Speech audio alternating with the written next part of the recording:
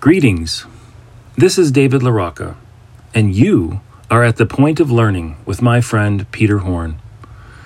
In this episode, Pete will be talking with photographer and professor John Opera, whose artistic innovations I began writing about some 20 years ago.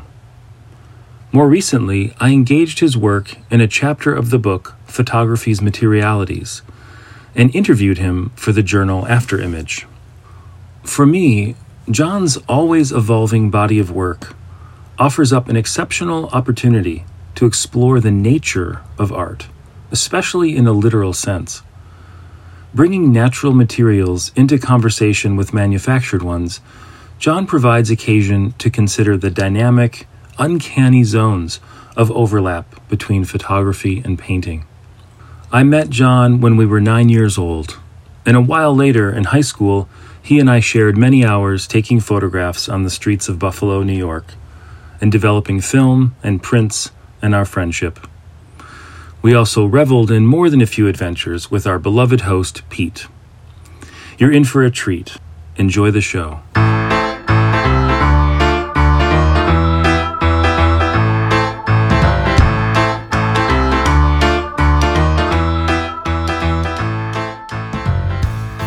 On today's show, artist and professor John Opera. The goal is not to take an ordinary photograph of an extraordinary subject. Anyone can go to Niagara Falls or, and take a halfway decent photograph. But it's really about going to the ordinary or approaching things that we might feel are banal and trying to transform or transcend what they typically stand for, what they're typically about. Opera shares some of how and why he came to push at the traditional boundaries of photography. Photography is a medium about recollection and repetition. It's not a medium where you generate new things typically, which is maybe why I really want to bust that wide why open. I do that. Now I do that. And some of what art does and does not say about the artist. I've never really felt compelled to reveal myself too much to the viewer, because I don't think that's why I make the work, and that's not what the work is about. I think of myself as being really present, and kind of reconfiguring things in a process, for example, to see what I can discover. And it always has to be about perception. I mean, we're ultimately talking about visuality here and, visual language. So I think I'm just always looking for that surprise.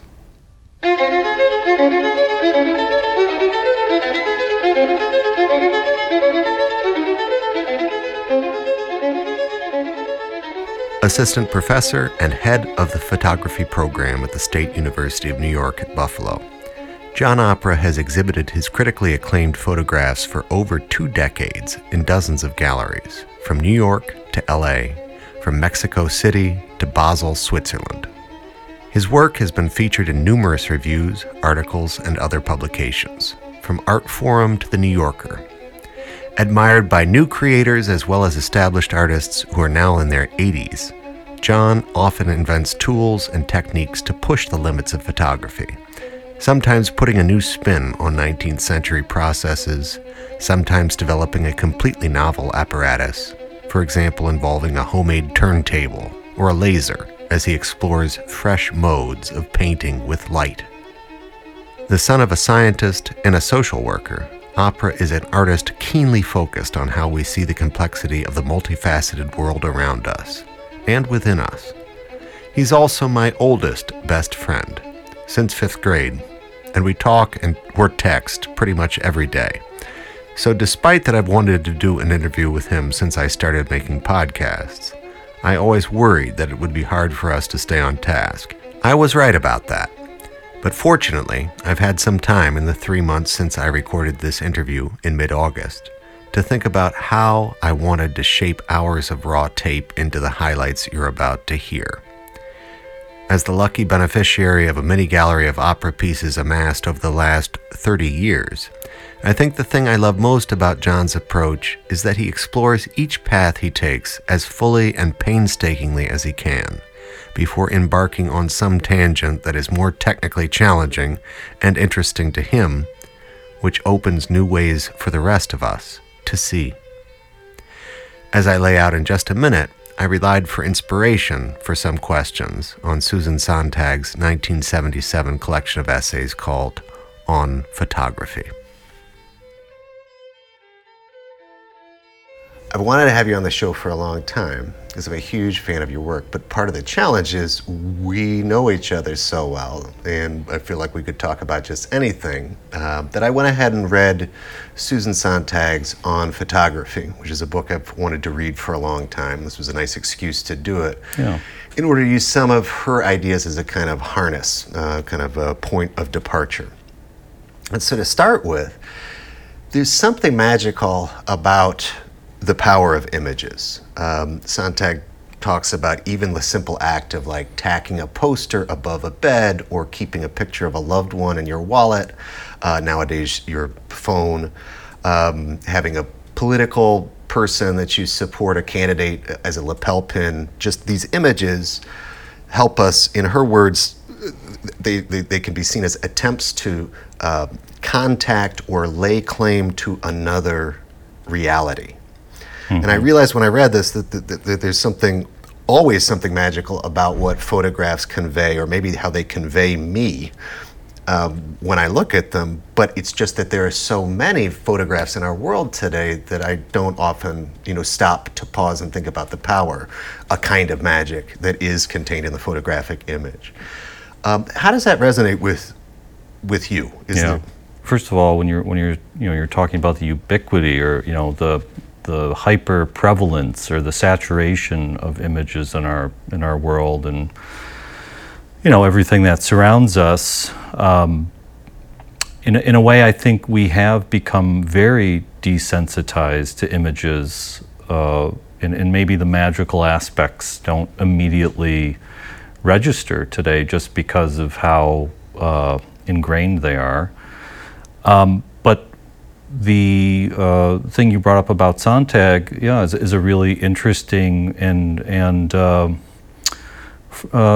idea, a condition of the medium, I think, that's been reframed and described many times.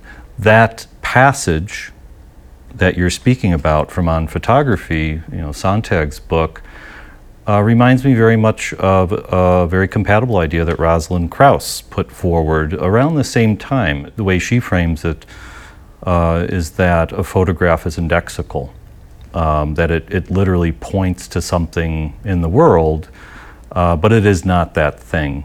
It's a departure from that thing, and it has these maybe magical properties in the sense that we allow ourselves to enter into the reality of photographs, mistaking it for our own.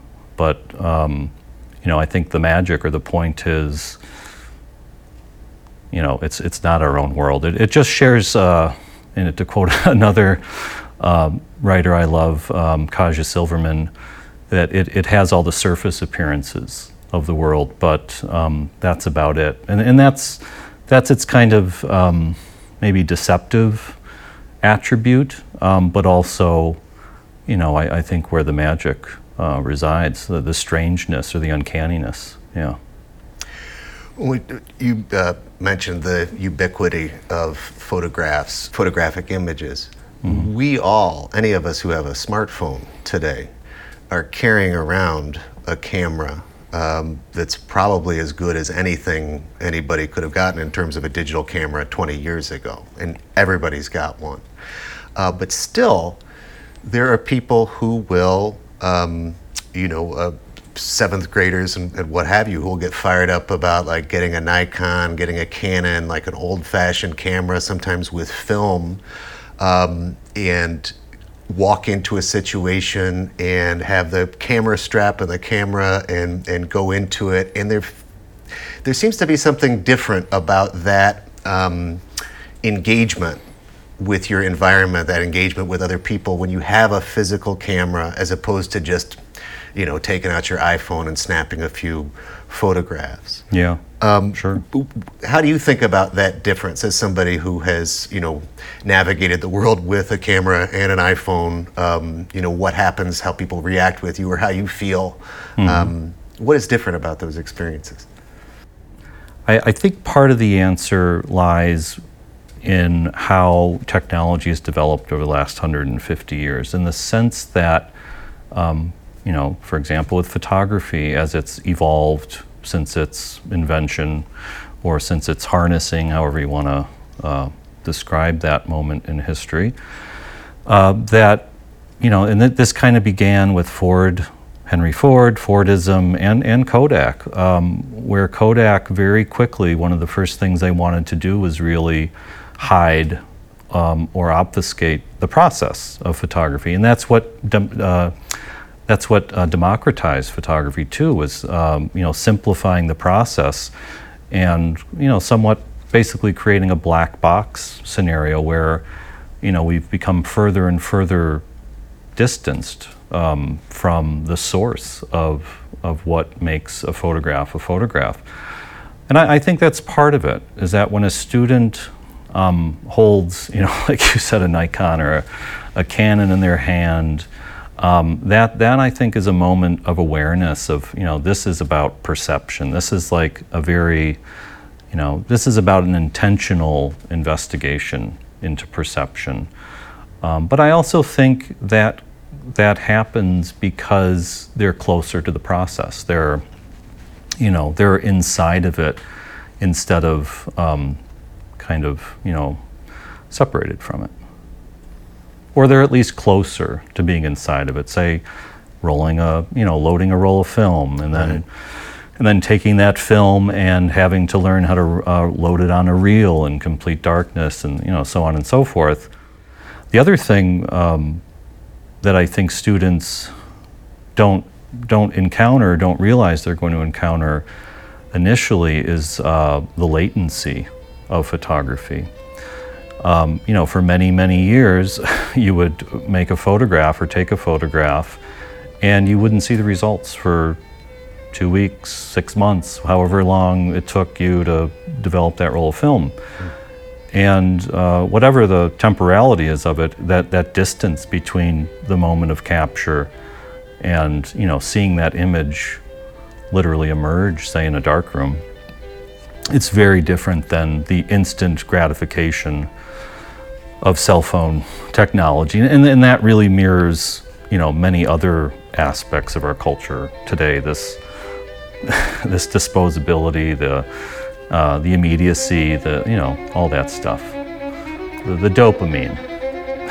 Yeah, the hit of seeing it right away. Take that hit.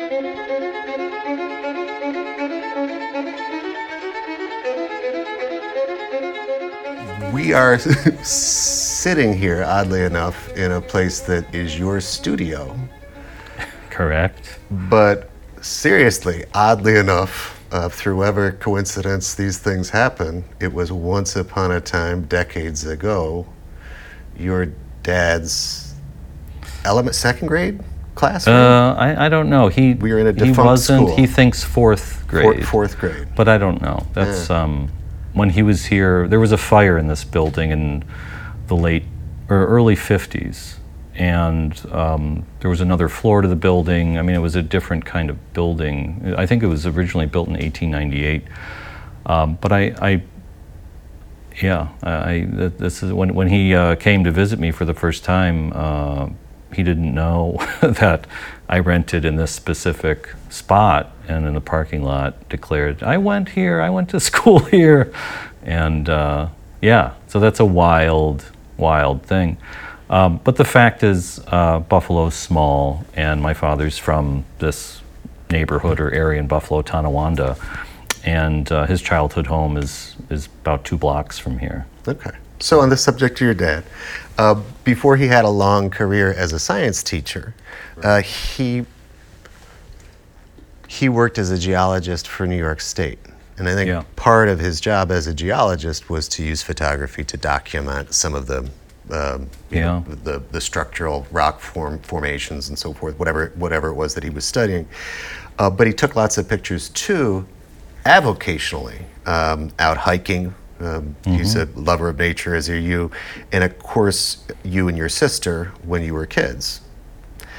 Was it for you as a kid, seeing and enjoying the pictures and slides that he took?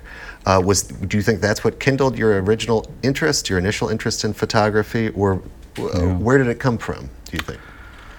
To answer the questions, I enjoy looking at my dad's photographs. Not really, because I remember as a kid, like, oh God, like here's this, it was, this would have been the early 1980s when slideshows were really popular, and, my parents would have, other people right, and I'm vacation. like, oh yeah. my God. And I remember like, not really caring much about it, but I think in a very related scenario, I think eventually, obviously, I have other things to say about my dad's photographs and my development. But I do think, like, one thing my dad always instilled, or something that I learned by watching him, was this kind of, I'll say, like, obsessive relationship with empiricism, with observing the world. Okay.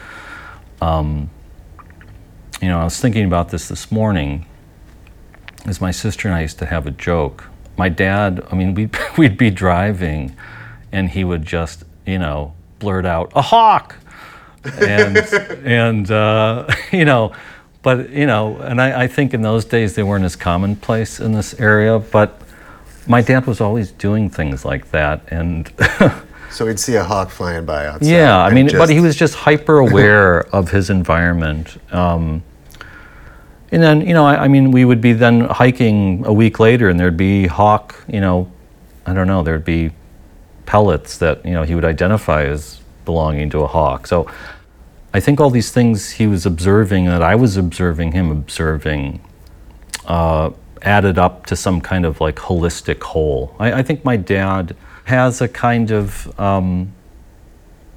sensitivity to nature and ecosystems, and that has to do, of course, with his education. But that's something that I think I developed a sense for that kind of thing long before I got into photographs. But as far as his relationship to photography, I think at a certain point I was like, wait a minute, what's he doing there? Like, that's kind of, I want to do that too. The first time I remember I got to use my dad's really good camera, his Praktika, which was a West German camera with a Zeiss lens, kind of like the Volvo 240 of cameras.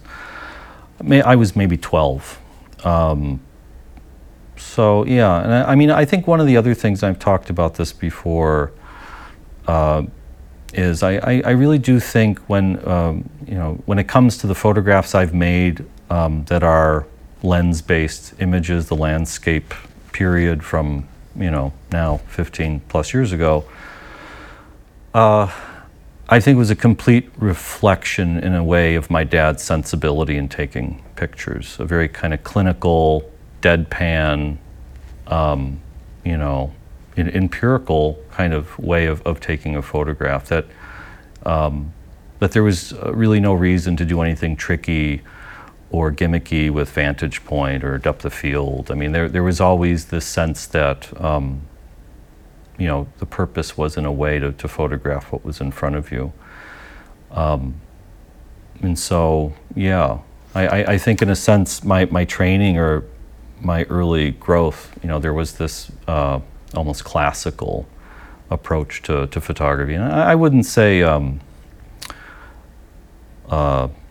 pedestrian or amateur. I think my dad actually had a really good eye. I looked through his photographs. I organized his slides a couple years ago, and I was like, wow, like he's a really good image maker. It's just interesting that you should say that, part of what you recognized about it, looking at it, was that it was pretty much straight on, because I think sometimes when I think of some of your landscapes or some of the photographs that you took, when you would go out hiking or something and come back with a whole, it's as if, you were saying, it's as if I was there with you, and you were saying like, "Hey, take a look at this. Yeah. Like, isn't this Well, you cool? were there like, for check one. it out." I was there for Zor. Well, I was there for a number of trips where you were taking photographs. But it's kind of cool to look at the image. It's as if you were saying through the image, like, "Hey, check out this, check out this very cool thing to look at." And and it's true for me. I may have walked right past it, and so it's cool to have somebody with your eye calling attention to it, but without a bunch of artifice or. Yeah, I mean, I think another way you could put it is that it's a kind of classical human vantage point. That it's very much about human vision. It's not on the ground, and it's not a caterpillar's vision, but that the camera was more or less 60 inches or so above the ground, and that in a way mimics human sight, which is something that is ultimately behind the very structure of photography, or what we know photography to be.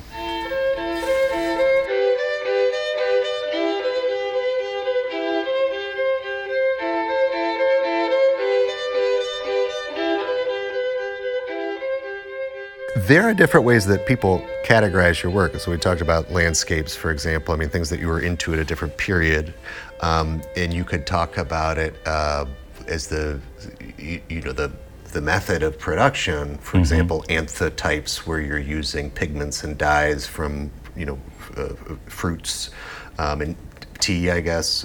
But natural pigments to produce the images. One of the ways that I think about it is when I think about the different kinds of photographs that you have made, is like there is a category of photograph that maybe somebody else with a really good eye and a good camera, who had exceptional attention, painstaking attention to detail, maybe somebody else could make that image. But now, with some of the things that you are doing, either with, processes that are just so antique that very few people, use them. Anthotypes, I think, would be an example. It's a very 19th century process that probably wasn't very popular at the time. And some of the work that you're doing now with lasers, where you build your own apparatus to be able to, and armatures to be able to support and render these things. So the second category would be, I don't think some of the things you do, I don't think anybody else could do. Large aspects of photography, most of photography is very duplicatable, in the sense that if you have the same camera, the same lens, and maybe go stand in the same place around the same time of year, the same time of day, and wait around long enough for atmospheric variables or whatever, you could more or less make something that resembles someone else's style. And this is one of the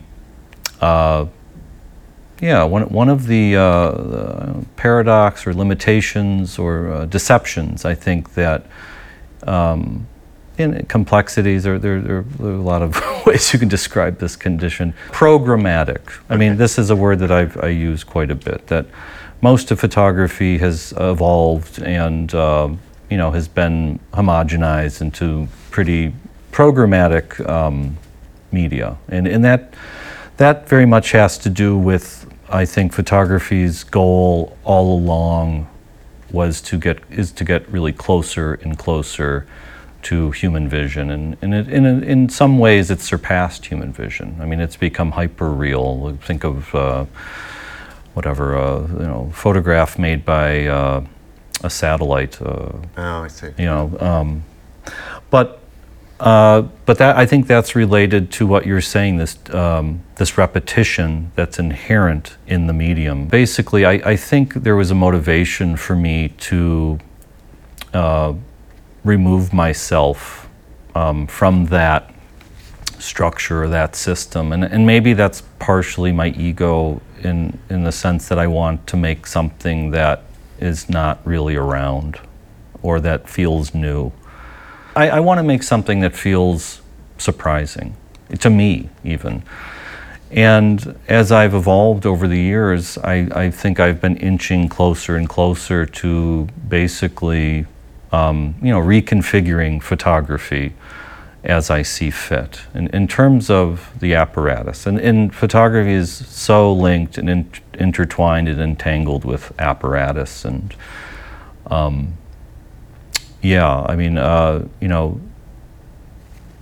that the way an apparatus is configured has a profound impact or effect on how it frames the world. So when we look at it through a telescope, there's a certain set of data we can visually acquire by looking through a telescope. We can see the stars, we can see planets, we can see the rings of Saturn.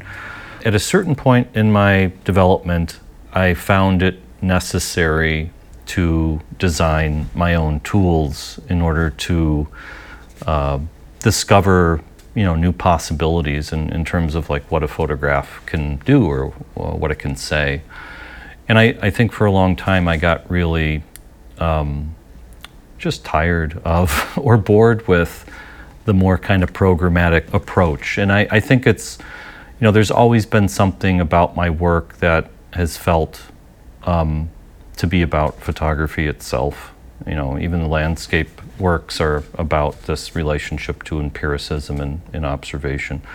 But at a certain point I really wanted to invent, and I wanted to expand. And I think a lot of those landscape images, I had such rich kind of interior feelings that were associated with why I made those images and what was going on in terms of, there were of course images of a landscape, but there were other things kind of churning in me in terms of like maybe an interior topography it never felt quite expressed in those photographs. And I think I was just kind of hungry to discover something, But it was also, I think, this desire to get to the source or to the kind of more elemental qualities of photography. And like a lot of my work, when I start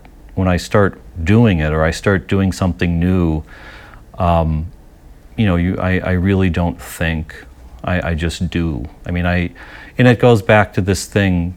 I think now, in retrospect, I can understand this, but it goes back to this relationship between the apparatus and the outcome. And so I think I was just kind of remixing photography, including paying tribute to its history, to its evolution. And that's something when I do reach for an antiquated process, whether it's an anthotype or now the cyanotype canvases, it's really important to me that the expression feels contemporary. That it's not quaint or twee or I don't know what would be a good name. Nostalgic. Even though it is nostalgic, I think that's just a symptom of our time. But again, I wanted to do something new.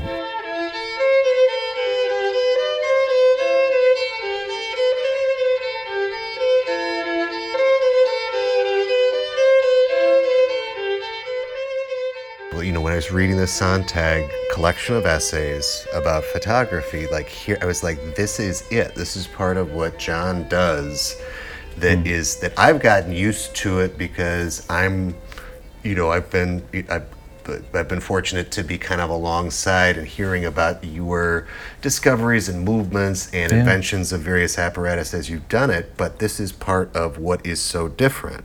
She writes, for example, at one point, and I think she's trying to draw this distinction, this distinction between, what photography does and what painting does, right? But she has this moment where she says, the identification of a subject of a photograph, of the subject of a photograph, and I'm thinking of like a portrait or something perhaps, always dominates our perception of it, as it does not necessarily in a painting. The formal qualities of style are at most of secondary importance in photography, while what a photograph is of is always of primary importance. The assumption underlying all uses of photography that each photograph is a piece of the world means that we don't know how to react to a photograph if the image is visually ambiguous. Say, too closely seen or too distant until we know what piece of the world that it is. What looks like a bare coronet, the famous photograph taken by Harold Edgerton in 1936, becomes far more interesting when we find out it's a splash of milk. Right. So like this was the moment where it's like, this is what John does.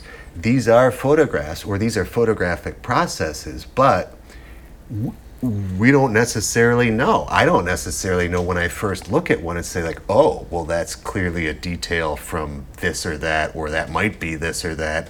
These are, you're making abstractions, you're painting with light, essentially. Yeah.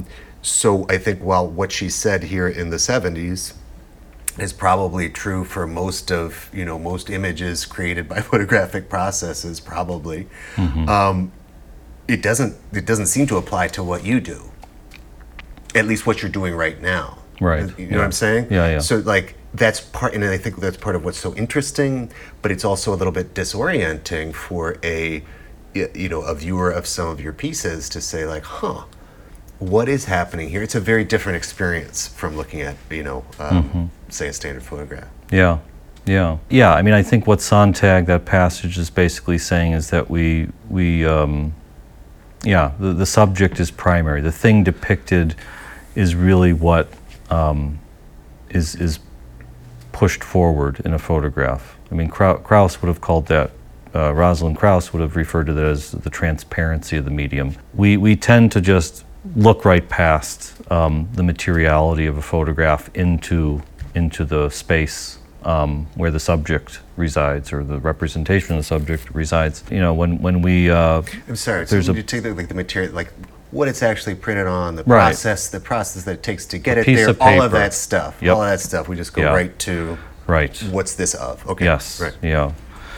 And in the case of abstraction, I mean, I think what's happened in my work over time is that I maintain these basic photographic, ingredients, something light sensitive, a substrate, but it's kind of like any system. Pick any system that comprises many elements, and you start removing elements one by one, and when does it stop being that system?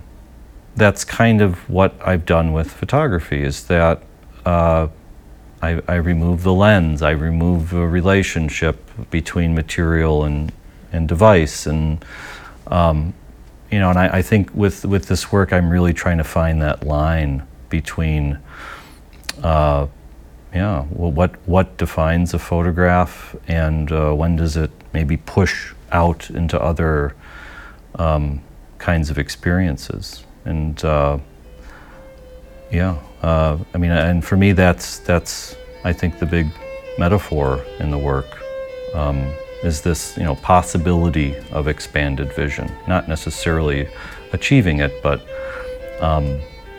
somehow pointing in that direction, if that makes sense.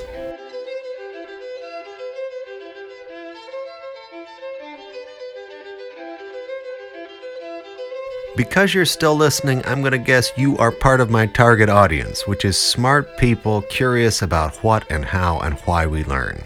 Today we're mapping some of the terrain John Opera has taken as he has learned and relearned the art of photography through invention, imagination, and lots of trial and error. If you are currently a financial supporter of Point of Learning, thanks so much. I'll get back to the highlights of my conversation with John in just a second. If you are not yet, please check out the show page or visit patreon.com/pointoflearningpodcast to find out how you can support this passion project of mine for as little as 10 cents a day. To keep it real, while I do pledge to 2 public radio stations and support a few podcasts I love with monthly donations, I don't support every single one. But also, I don't know of another solo-produced podcast that makes high-quality episodes that I still learn from when I listen to them years after they dropped. Your dollars help me pay for transcripts for each episode, batteries for recording equipment, stipends for musician and designer friends, and gas money, for example, for the road trip to Philly I'm taking next month to record my next interview. More about that at the end of the show. Thanks for your consideration. Back to John. I have a friend who's a talented woodworker and furniture maker, and he talks about taking inspiration for the lines of some of the pieces that he makes, the form of it, from the architecture of bridges. Mm-hmm. Is there anything, is there anything that you go back to? I know, you're a lover of nature, but is there anything you go hiking, frequently and so forth, and, look at the stars sometimes, is there anything in either the natural or built, made world that is a kind of, continual source of inspiration for you, or does it, Yeah. or does it shift? No, I laugh because I'm thinking, as you know, I'm a creature of habit. And I think, my routine is really important to me. It's changed. I think, I return to certain songs, certain music. Okay. That are really close to me or are always present when I'm making work. A friend of mine, Phil Vanderheiden, who you know, we have the same thing we do, which is we can both listen to a song on repeat like 100 times in a day in the studio. And that kind of puts you into a kind of trance-like situation. I don't think Phil does it much anymore because I think he was doing it when he was painting. It'd be like a Brian Eno, like Music for Airports. Oh type yeah, thing Brian for you, Eno, or it like, could be a Guided by Voices song, Nice. I don't know. I can't think of. So it could have lyrics in it, but obviously at the 100th time you're not listening to the lyrics. Yeah, no, it's like an energy yeah. field. Yeah. Okay. But yeah, Brian Eno's discrete music has been in the background of me making these works for the last 6 years. I will listen to it on repeat, while I'm making the work, and some of the radio works take 2 days to make, 15 hours. And I'll listen to it so much. For example, I'll be driving home and I'll still hear it, auditory hallucination. Yeah. Nature still is this kind of comfort for me, I think. I don't do it as much as I should anymore, but I think when things are not going well in my life, or I don't feel like they're going well, I'll often go for a hike or return to those kinds of spaces. But I think my process has become a lot more interior, and that's because I'm not going out into the world to find images. I'm kind of generating them from within the medium. So actually, this room, my studio is a really important place for me at this point. Leaving aside, your professional projects for a moment, you also maintain at least one very well-trafficked Instagram account. Yeah. That's mostly snapshots of your environment. Uh-huh. This would be the quick, like an iPhone type snapshot. Quirky, often hilarious, sometimes disturbing snapshots of what you might see from your window at home or walking around. Is it ever tough to turn off that impulse? And this is me speaking, like, as you know, for a couple decades there, I was a professional English teacher. Mm-hmm. And I would often have a difficulty like reading something for pleasure, like picking up a copy of Harper's or just a novel or something, Yeah. and like turning off that part that says, like, this would be a great passage to teach, or I could teach this story, or maybe this poem over here. Like, it was hard to kind of turn that off and just enjoy it for what it was.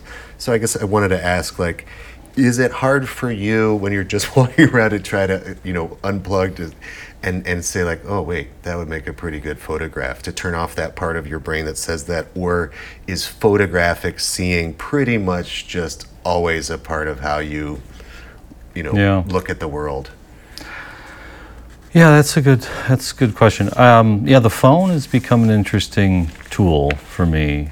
Yeah, I mean, in the case of the Instagram account, Grant and Potomac, I think you're referring to. I didn't know if we could use names. Yeah, I mean, that kind of like developed very organically. And it really started with me coming to the realization that the neighborhood I lived in was incredibly diverse, but just had some real characters in it.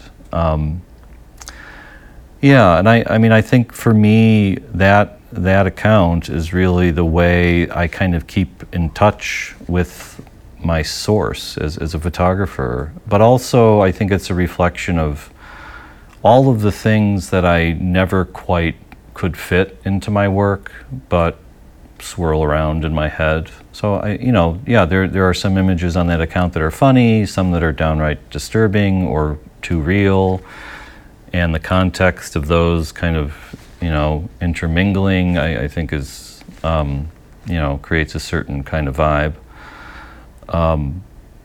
Yeah, I mean, I don't know that. Yeah, I think that Instagram thing fulfills that for me.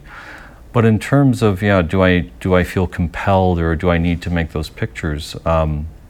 Not really. But as far as going out into the woods, or I never take my camera anymore.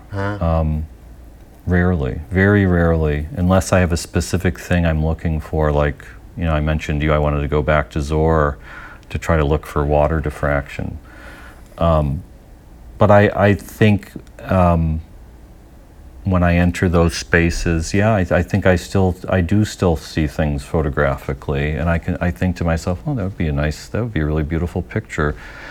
But then I guess it goes back to that repetition thing that I said, and I told you I was trying to avoid with you earlier. When I left those earlier ways of making photographs, even though now I'm kind of using, I'm inside of a different kind of repetition with the abstractions. But I guess I think it's folded back more onto empiricism and still being sensitive to my surroundings. Well, it's interesting. I notice everything. I really do. I mean, not everything. That sounds egotistical, but I notice minutia that I know a lot of people don't. At least that's what I've been told. Is there something in my teeth? No, okay. You're good. When you talked about like other things, like in the Grant Potomac account, they're very funny. Some funny images in there. And this is a point that I did think of as a question. You are one of the funniest people in my life. When we talk on the phone, true. For example, maybe I should meet more. Maybe I should meet more people.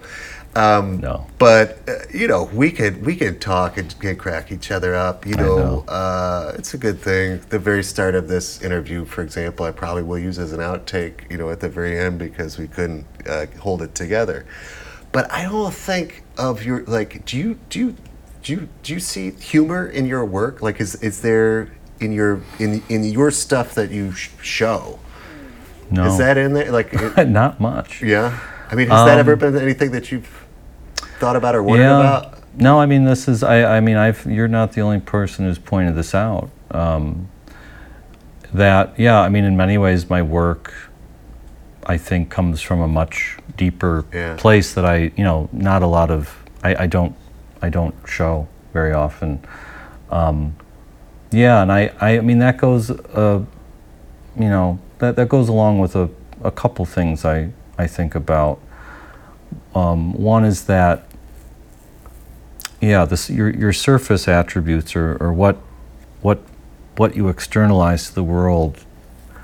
I never feel compelled to put that in my work. I think for me, my work has always been, in a way, very foreign to me, but also, it comes from a very deep place. And I often say this to people, and I really believe it. I follow the work. There are things that I know I need to do in the work in order to get to the next level of understanding, for example. And I don't know, I've always had that tendency. I mean, even as a child, I would take things apart in the house. And I don't know if you remember when I used to make models. This is before I knew you, but when I was like 7 or 8, I mean, it's when I look at them, they're kind of disturbing because they're very well detailed. So I mean, they're not disturbing, but they're surprising. And I don't know, I think that's always, people have a lot of contradictions, and I'm a person just like you are. And I don't know. I mean, there are parts of my work that I don't feel like I don't know, I don't want to explain it, or I don't necessarily want to understand it completely. Because I think there's always been something about what I do. I know to proceed in my work when something really surprises me. Something that kind of comes out of the ether, if you will. I mean, maybe something that really wasn't, part of my conscious decision making, but just kind of appeared.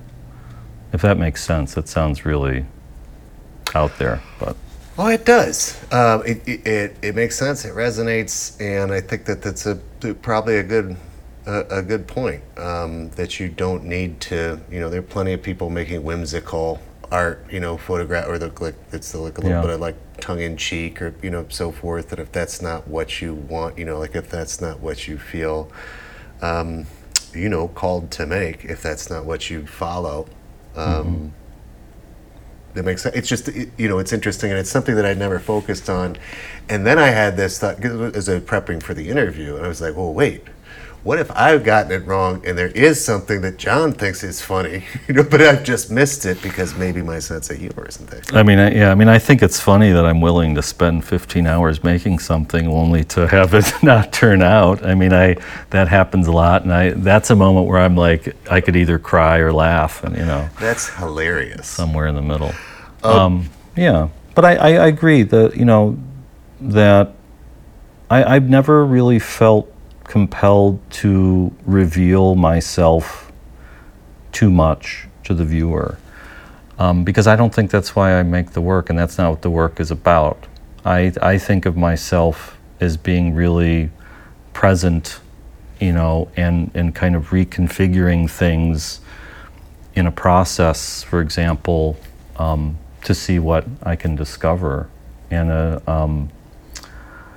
and it always has to be about perception. I mean, we're ultimately talking about visuality here, and visual language. So I think I'm just always looking for that surprise.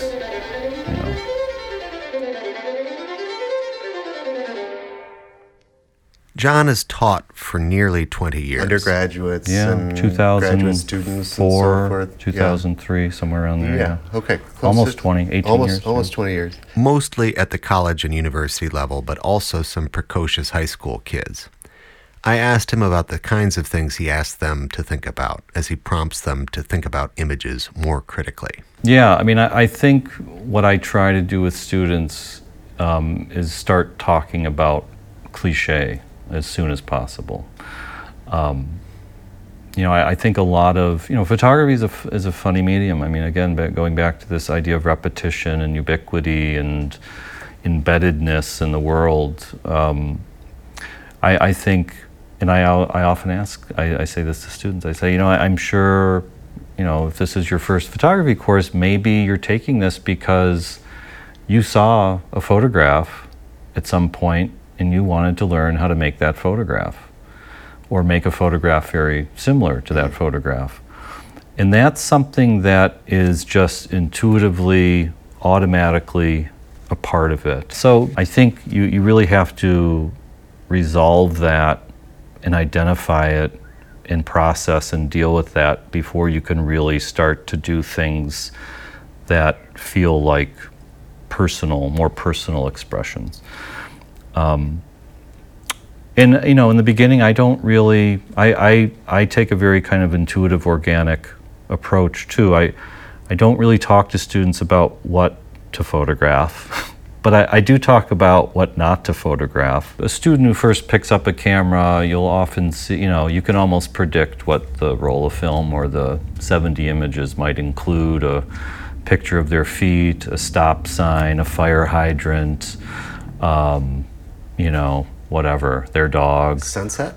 A sunset, yes, absolutely. So I want students to kind of discover what's that thing that's important to them. I think they really need to do that on their own.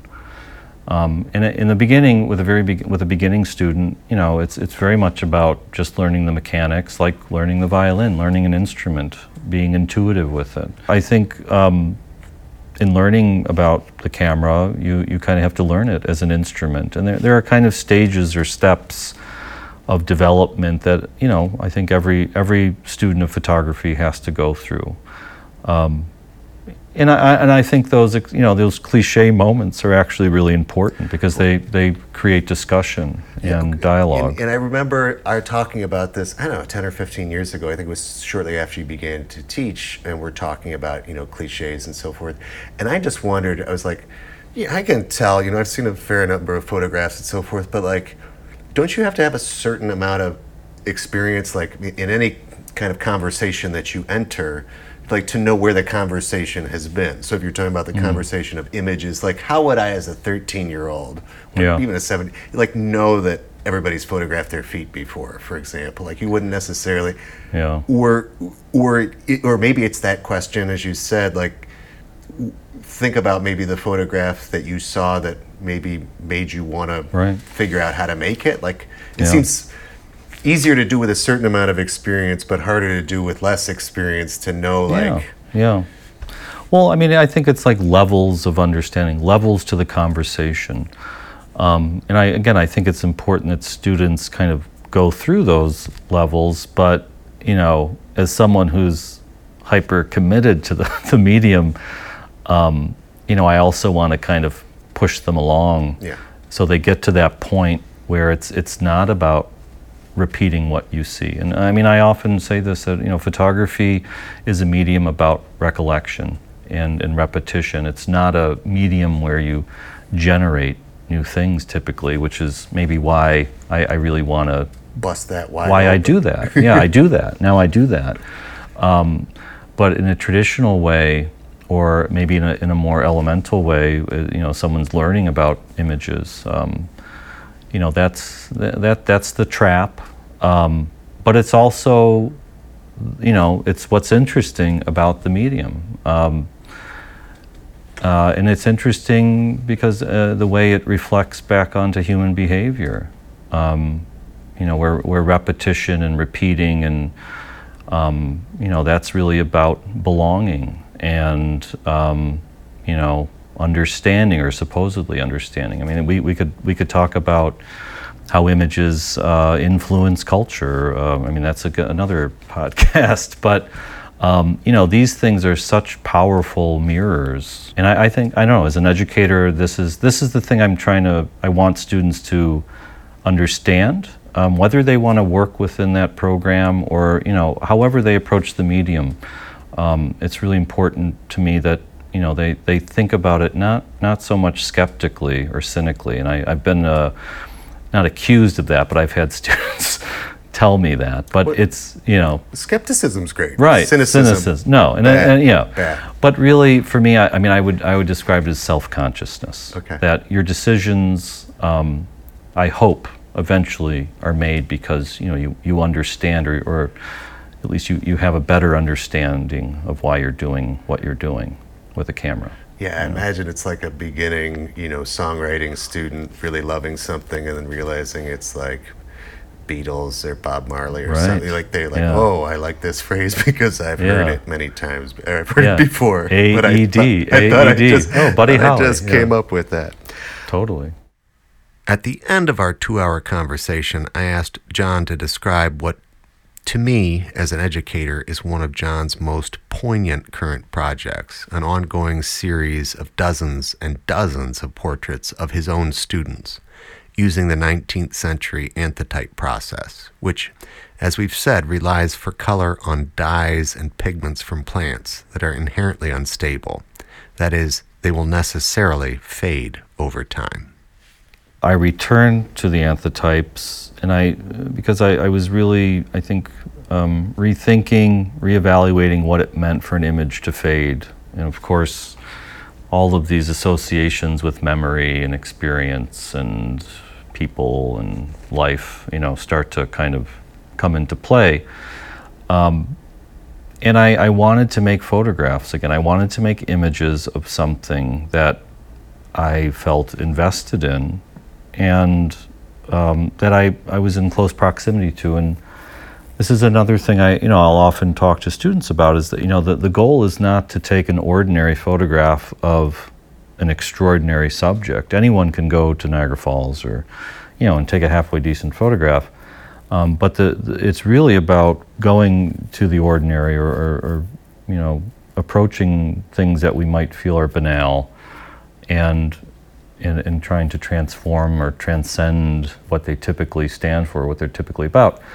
So I just started photographing my students. I mean, my students, I have very close relationships with some of my students in the classroom. I mean, awesome kids. And teaching's a really big part of my identity at this point. So I thought it was interesting. It's something I don't talk about that body of work very much, and I really haven't exhibited it because my plan is, I kind of want to get to like 100 or 150. I want to have a lot before I have a show. But then you were exposing these, right, in a greenhouse? Right, yes, yeah. On campus? Yeah, right? Right now, currently, yeah. Okay, on campus. So and then you just check on them periodically? I do, and yeah. And see how they're... A person in the biology department has allowed me to use the greenhouse. Okay. And one of my colleagues kind of helped facilitate that, who, works in the bio art lab at UB. So I've been really lucky to just, be able to do these things year round without worrying about weather and things like that. And so you do so you bring them and scan them at various intervals? Is that what you do? No. No. I mean, right here on the table we have the raw prints. I mean, I have exhibited them. I exhibited 12 of them, and I put the actual objects, the actual prints into the frames. And I mean, their kind of fugitive nature is part of it for me. And I think I recently said to someone or in a talk, I mean, I don't know, strangely enough, it's kind of comforting that things change, and I don't know, I think, of the fact that probably by the time the image will fade, the person that I photographed, they're going to be a very different person. They're like anything else in the world. Yeah. They don't last forever. So, again, this is like following the work. That body of work, I don't know when it'll be exhibited, honestly. But I've been, I don't know, every year I just keep doing it.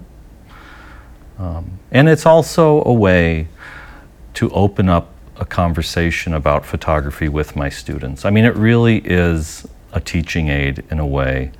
I can talk about more kind of metaphysical things about light and photography's relationship to the natural world. So it is also a part of, I think, one of the ways in which I kind of try to get students engaged, thinking about the medium in a different way than maybe, how they were thinking when they walked in the classroom. Yeah, I think it's there's something very poignant and beautiful about it. I always remember hearing you describe it and then seeing the images for the first time, because I think for any teacher, it's going to suggest the connections, the relationships that you have with individual students, but then also to recognize that these things fade and change over time, like some kind of the influence that one has on one's students, but also that they have on you, but that, it fades and changes. Yeah, I mean, I also think it's,